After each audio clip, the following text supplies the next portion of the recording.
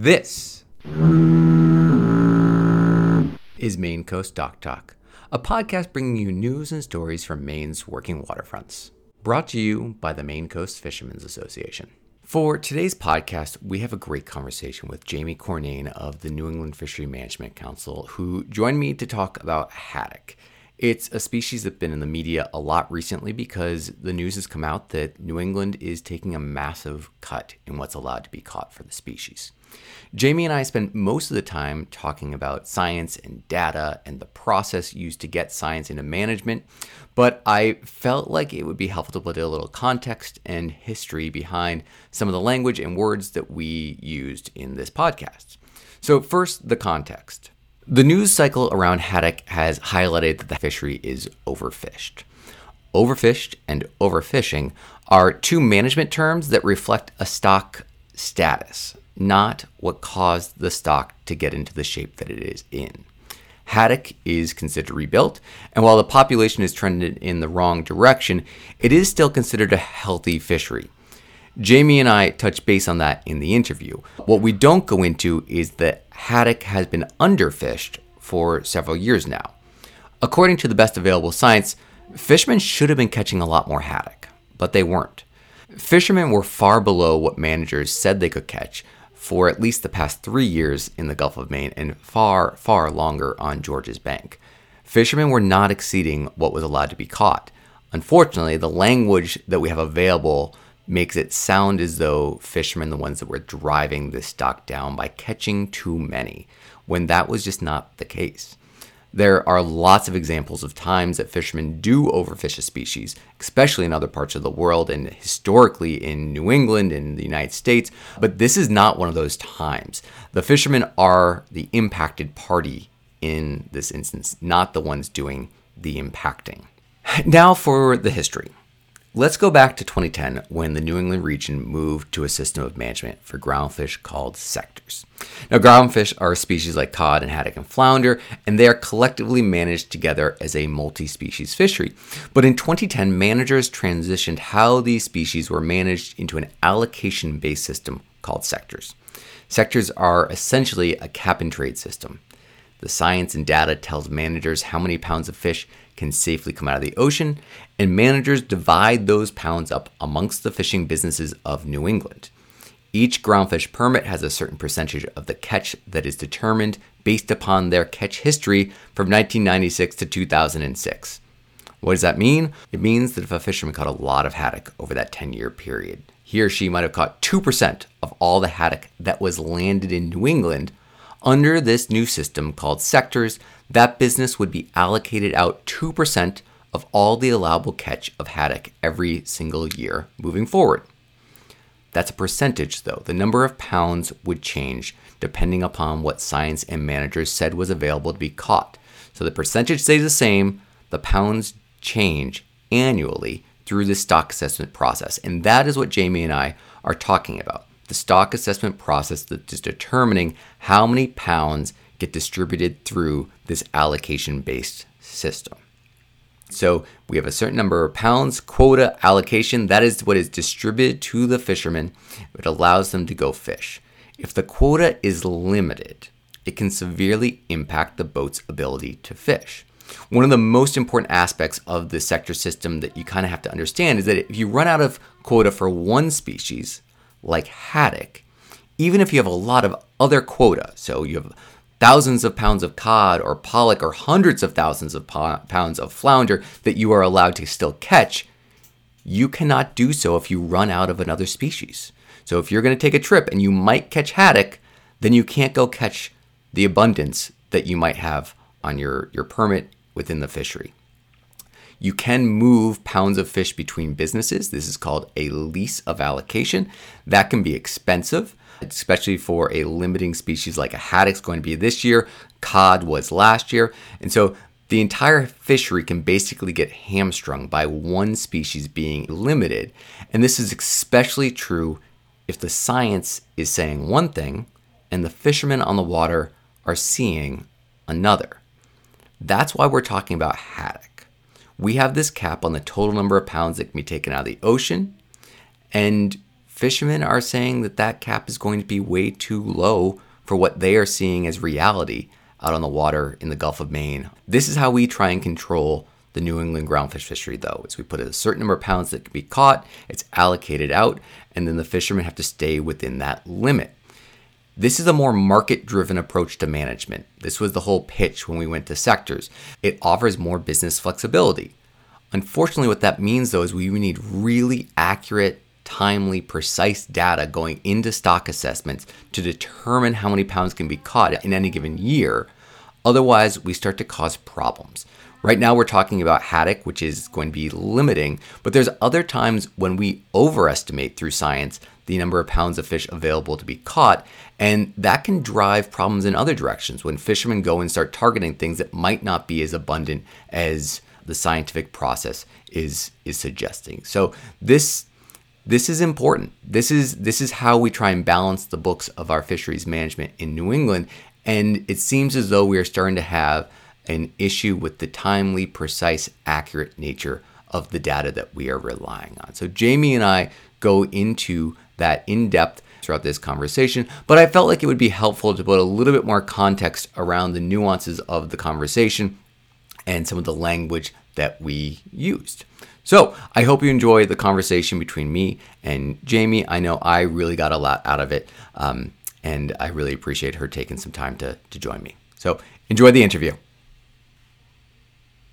Welcome to Maine Coast Dock Talk. I'm here with Jamie Cournane, who is the lead fisheries analyst for the Groundfish Management Plan and the Herring Management Plan as well. Are those the only two, Jamie, that you're leading on at this point? Got it right. Yeah. Perfect. Groundfish and herring. Groundfish and herring, two fisheries that never have disruptions or disasters taking place within them. So I'm sure that that's a simple job for you. But so she works at the New England Fishery Management Council, which manages our federal fisheries. And she's in charge of the herring fishery and the groundfish fishery when it comes to developing those plans, working with council members, working with scientists, working with fishermen to put the rules of the road out on the water. I've asked Jamie to join us today because there's a big issue in fisheries management right now around Gulf of Maine haddock. We are facing a significant cut next year in what's going to be allowed to be caught based upon the most recent stock assessment.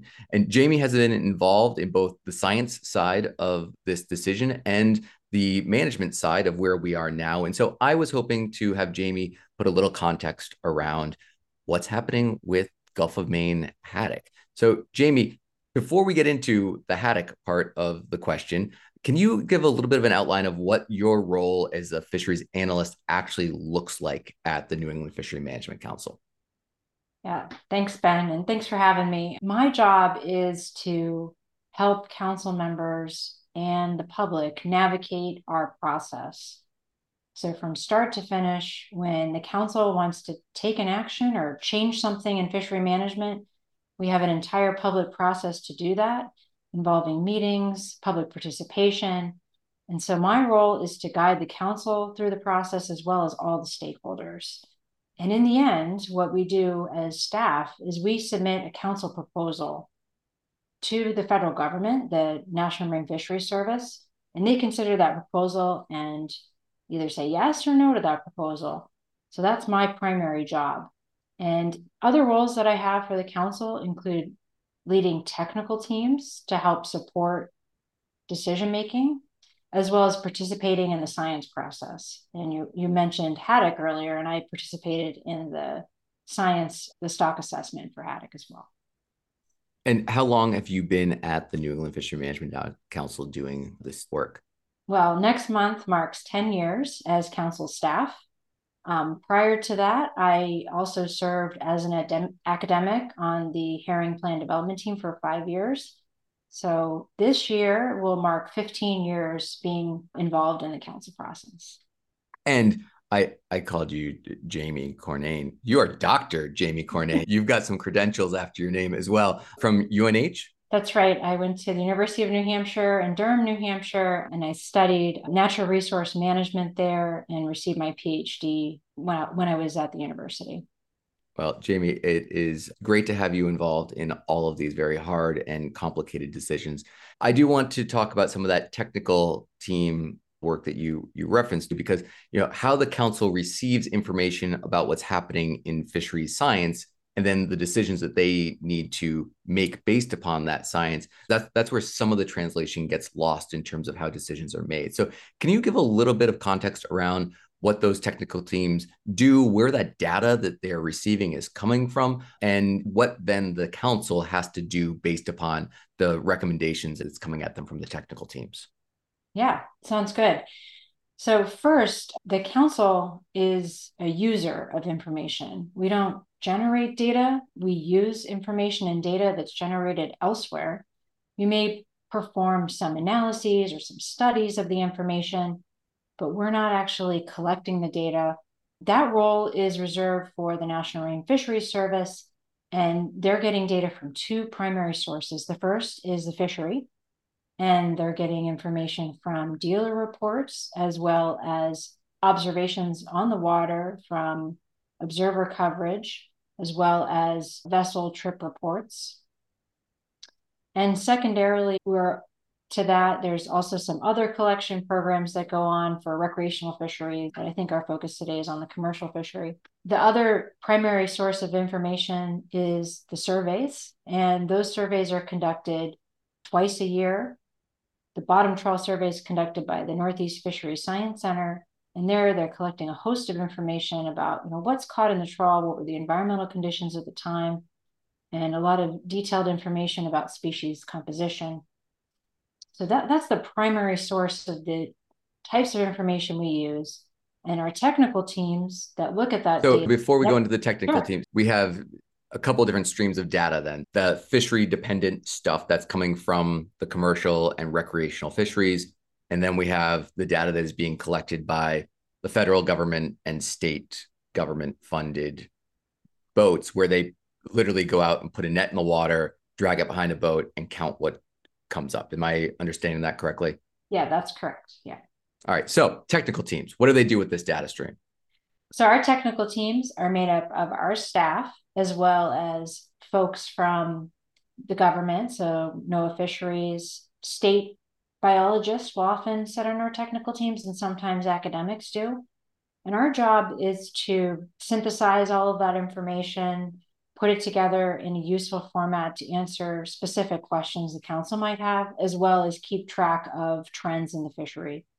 So we may do sort of annual summaries of how many pounds of fish, what was the revenue by species, but we may also answer specific questions the council asks, like, for instance, what are the spatial trends in catch and effort of a specific species, for example, winter flounder. And our second role is not only to answer questions, but prepare all of the documents the council needs. So this includes technical reports on those analyses we do, as well as what we call our action documents. And those are the council's proposal.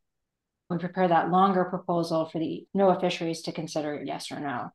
So that's our two primary roles: performing those analyses and then preparing the council's proposal for consideration by the government. One of the other contextual pieces to put on top of this is, so these councils were created through the Magnuson-Stevens Act, which was implemented by Congress, passed by Congress, and they are charged with managing our fisheries with the best available science. And this process is where we are collecting, analyzing, and determining what that best available science is that we need to make management decisions around. We strive to use the most recent relevant science that we can. This could include things recently published, as well as some of the work we do. And in order to have this information used, we have a process of peer review. And that peer review can occur in our technical teams, but also by our scientific and statistical committee, which often performs a peer review role. The determination of best available science is actually something that group can weigh in on, and that NOAA Fisheries makes that final determination. So we are preparing the kinds of materials that are needed in order to inform that discussion. Great. So now let's start talking about haddock. We have multiple stocks of haddock that we manage. So we've got the Georges Bank stock and we've got the Gulf of Maine stock, and we are talking about the Gulf of Maine stock. What happened in the Gulf of Maine recently? Yeah. So it's actually both haddock stocks where we saw this big change. I'm going to focus on Gulf of Maine haddock. So the big headline is this over 80% reduction from where we were with the quota. And what's driving that? Well, the last stock assessment showed us that there was a really strong year class of fish coming in that was driving up the population. And as we've added new data to the stock assessment and updated the approach, we've actually found out that that estimate was too high. So that old estimate of how many fish are in the population in that important year class has been revised down. And as a consequence, this new assessment shows we were over on what we thought the biomass was. And so now there's less available for the fishery. What we've been responding to most recently is how to, manage that big change. And what does that mean for the fisheries? And has led to a lot of discussions this year about the best approach to management. And when we start talking about stock assessments, how frequently are stock assessments done? We had a very positive stock assessment. How many years ago was that positive assessment put on the water? 2019 was the assessment, and it was put in place for quotas that would have been for 2020 through 2022. So they expired April 30th of this year. April 30th of this year. The fishing year goes May 1st to April 30th for the groundfish fishery. We had a couple of years, 3 years of a inflated stock assessment where when we started putting new data into the system, it came back and it said, we overestimated one of these year classes that we thought was going to be really significant within the fishery. That year class was significantly lower. And now we've been catching too many fish over the past couple of years. Not only were we high in terms of what we thought was out there, we've been allowing fishermen to catch too many fish. Is that a very simplified version of where we are today? That's part one. And then part two of the explanation is that because there were so many haddock, and there are a number of reasons why, these fish, when examined again, were actually, their weights were lower individually. And so that brought the whole estimate down even more. It wasn't just the ones going in, the recruits that were tracking through the fishery, but also the size and the weight of those fish has been a factor as well. So both of those things together in combination have led to this reduction in the estimate of what the biomass out there is and what's available for the fishery as well. Yeah, I think that that's actually a really crucial point to emphasize is biomass is how we talk about these fisheries. It's not individuals within the population that we are tracking. It would be very hard to track individuals within the fishery. So if suddenly we say these haddock at year 3 are actually 10% smaller than what we thought, that means that there's a significant change in the overall allowable pounds of fish in the ocean. That biomass, we track landings through pounds, we track discards through pounds. We aren't actually paying attention to the individuals within that fishery, which is like an interesting piece of the model when you're thinking about how we set the allowable catch and how we manage that fishery. So we got this bad news. The haddock stock was overestimated. We've adjusted the models. And for 2023, which is a fishing season that started on May 1st, we are looking at a 84% cut in what fishermen are allowed to land in the commercial fishery in the Gulf of Maine. So what was that process like? The council got their data. They had to make some decisions about it. Walk me through what their process looked like when they received that data. The stock assessment occurred in September of last year, sort of later in the month.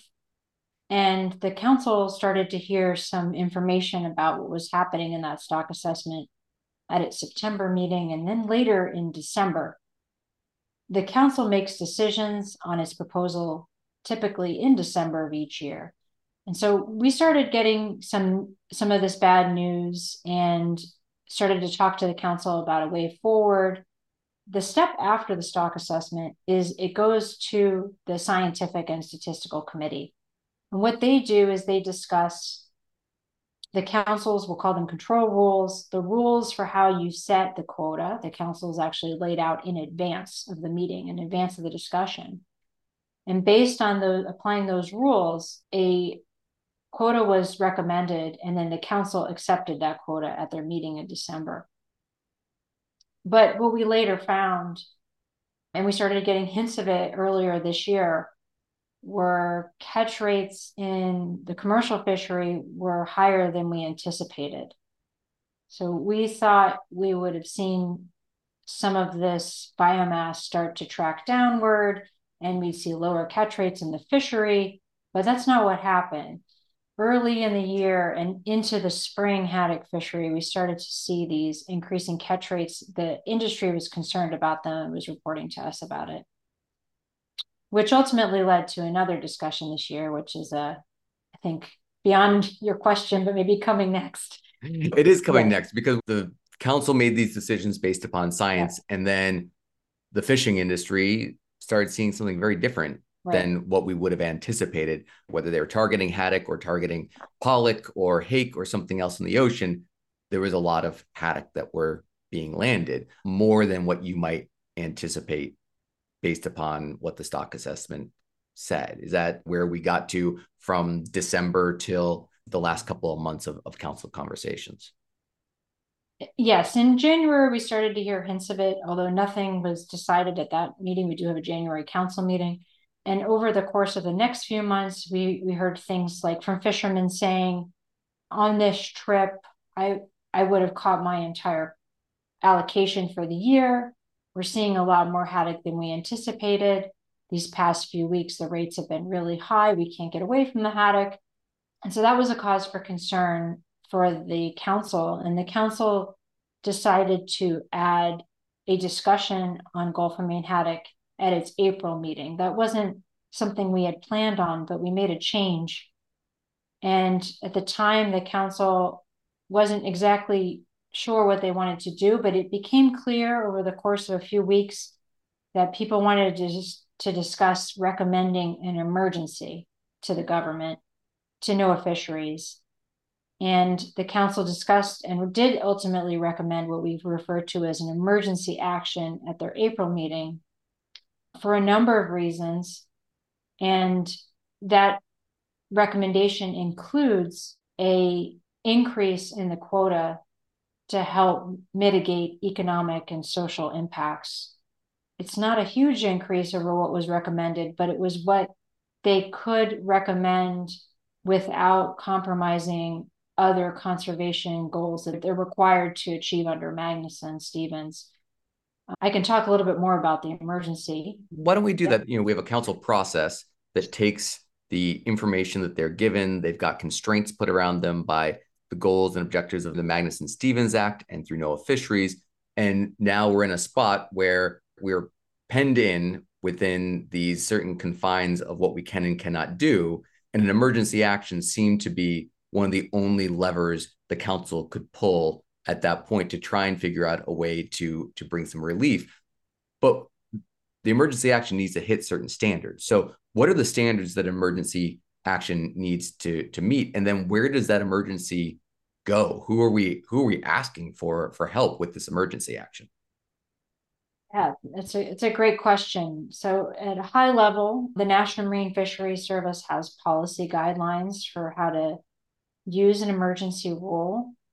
There are 4 situations that may justify an emergency action. The first situation is it results from recent unforeseen events or recently discovered circumstances. And the second is that it presents serious conservation or management problems in the fishery. The third is more of a process one, and it can be addressed through emergency regulations for which immediate benefits outweigh the value of advance notice, public comment, and deliberative consideration of the impacts of the participants to the same extent as it would under the normal rulemaking process, which basically means that in order to speed up the process, there has to be a good reason to not go through the normal process. And so those are the 3 overall criteria. And then there's an additional 4th requirement that you justify the emergency. And it could be justified under different situations. It could be what's described as an ecological one, an economic, a social, or public health. So for example, last year, the council, or excuse me, a couple of years ago under COVID-19, asked for emergency action due to the public health crisis and what was facing our fishermen at the time and the restrictions they were facing. And so that was one of the justifications for the emergency criteria then. Under this situation, the new and unforeseen is really the recent events are these catch rates that we weren't expecting, the fishery encountering a lot more Gulf of Maine haddock than what we previously thought. And one of the new recruitment streams coming in a little bit sooner than we expected as well, than we had forecast. And because of this, and because the council is very concerned about when the regulations go in place, we had conducted an analysis that showed the fishery could close, the commercial fishery in the Gulf of Maine could close as soon as August of this year if there wasn't some relief provided. That's pretty difficult for folks, the entire Gulf of Maine stock area, and is a really important part of the not only access to haddock, but other stocks like pollock, white hake, and the flatfish. And so that was a very concerning observation that we saw. Furthermore, the council, although it had just discussed its proposal it didn't think we needed to do a whole nother action to make this change. And so that is what outweighs the need for a continued longer public process. Where does it go to? Well, it goes to the Greater Atlantic Regional Fisheries Office, NOAA Fisheries, and they consider this request. The Secretary of Commerce is also involved. And so it is up to the Fisheries Service to make this determination, and not something the council can actually implement without the Fisheries Service doing something. And what's the timing on that? So the council came together last month and said, we see a major problem coming. We want to request this emergency action. You guys send a letter to the federal government and saying, please help. Here's the justification that we've brought. Here's what we're requesting and suggesting. And then they have a certain amount of time that they are going to take to review that, analyze it, and then respond to it. What does that timeline look like? So the council's request was to increase their quota recommendation, and it was an increase of about 345 metric tons over their previous proposal. So for the what fishing. what was the previous metric tons, just so that we can put some context into that number? So for shared fisheries, so this includes recreational and commercial, it was 1,936 metric tons. The council's proposal was to increase that to 2,281 metric tons. That number doesn't exceed another number we call the overfishing limit. So we stay within our conservation requirements. It allows for a 345 metric ton increase over what we previously recommended. And of that, about 2/3 of the quota is for commercial fisheries, and about 1/3 is for recreational fisheries. That is a relief, but it is not a game changer when it comes to what fishermen are going to be able to do. Nobody's going to be able to go out and target haddock. Nobody's going to be able to build a fishery around this. But if we think that the fishery might shut down sooner than the end of the year because of haddock catch, this might allow for more targeting of healthy stocks. But it doesn't sound like that's, it's not a doubling of what they're allowed to catch or a tripling, right? This is a fractional percentage gain, hopefully, for the fleet. Is that right? Yeah, the idea here is that it's not going to be the solution, but provide some much needed economic and social relief under this big change. Perhaps even provide some transition between the higher quota and now what's a lower quota, and soften that a bit. But it is not the only solution that folks were discussing, but it's the only one that would meet our science and management goals. And certainly we're bound by the results of the most recent stock assessment. The council is also considering at its next meeting, and so this relief is being asked for this fishing year, which ends April 30th of next year. But what about the next 2 years? And the council is going to talk about this at its June meeting. What does it think about the next 2 fishing years? And what does that mean for the fishery? And may decide to recommend continuing to examine its previous recommendations, which are also low quotas in those years. Emergency actions can only be in place 180 days, and then they can be extended for another 180 days. And so this would only cover that 1 year of the fishery. And so the council would need to talk about the second and the third year. What is happening with those quotas, which are also very low.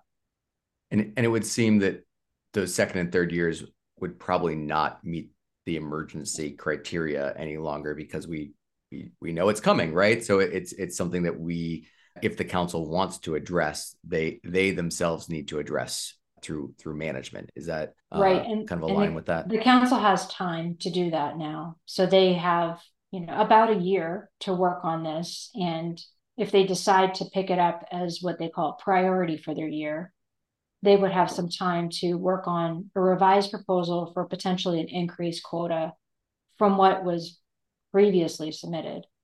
I know that you can't read the crystal ball, but when might this quota, this pounds of fish that's available to be caught, when might that become available to the industry if the federal government decides that this does indeed constitute an emergency action approval? I don't know. We sent the council's letter to the Greater Atlantic Regional Fisheries Office, and it is in their hands now to review and decide, first, will it take an emergency action under the Secretary's authority or not? And if it does take it, how will it be conducted? They don't have to necessarily implement what the council recommended. They have wide latitude and could potentially do something else, do something in addition to it.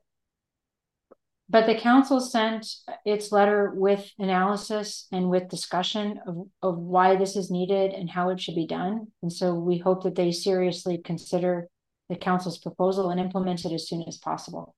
Jamie, you've done a fantastic job outlining kind of where we were, what has got us here, and what we can anticipate looking over the next couple of months to the next couple of years when it comes to Gulf of Maine haddock. I do want to just hit on larger picture is what's happening with Georges Bank haddock. Is this a haddock problem that we're seeing overall? And are there other things that are happening either within the ecosystem or within what might be contributing to some of these changes that we're seeing that we didn't anticipate when it comes to some of these fish stocks at a broader level? Like Gulf of Maine haddock, Georges Bank haddock is also undergoing about an 80% cut from previous quotas. That quota was very high, and even when you cut down to 20% of that, it's still above what the fishery was catching. So currently, we don't foresee a fisheries crisis for that portion of the stock. What we know about haddock is that they have what we refer to as episodic recruitment events. So the conditions are perfect, we get a lot of haddock. And so really have to look for those favorable environmental conditions to have these large recruitment events that drive these big pulse of biomass, and it leads to these stronger quotas that we've seen in recent years. But haddock can have these boom and bust cycles, and we may just be in that lower phase. Haddock is still considered to be what we refer to as rebuilt. So it's in good shape, but we're now at this lower level of what the stock typically would be at. And there's sometimes it's higher, sometimes it's lower. So we're entering this lower phase. We're not sure how long we'll be in that regime. And so we'll, look to the next stock assessment to show us what's happening. And that will be next year. In 2024, we'll have, I believe, another stock assessment of haddock. The other piece that I just wanted to get your reflection on is, despite the fact that there's a lot of science that was created, there's a process through the New England Fishery Management Council around this, that the fishermen bringing their observations to the managers was very impactful in the decision-making process. And one of the things we often hear as feedback is fishermen are like, well, nobody listens to us. Nobody's, we show up and we aren't being heard. This seems like a great example of fishermen showing up, saying something and being heard. What was your experience like with the fishermen participating, the fishermen engaging, bringing data and observations to the table, and how was that used by the council in this process? Although the stock assessment was conducted in 2022, it uses the data, the fishery dependent and independent data through 2021. And so that is the last time the data goes into the assessment to give us a picture of what might happen. A lot of things have changed since 2021. We looked at some of the survey information in 2022 when fishermen were raising these concerns, and we did see an uptick in those indices. And that seems to corroborate what the fishermen may be seeing. And so I think it's really a matter of, we have these gaps between when the data, what we call the terminal year, the last year that we use in the stock assessment. And then there's these on the water things that happen over that time and observations that people see that kind of inform us more about where we're headed.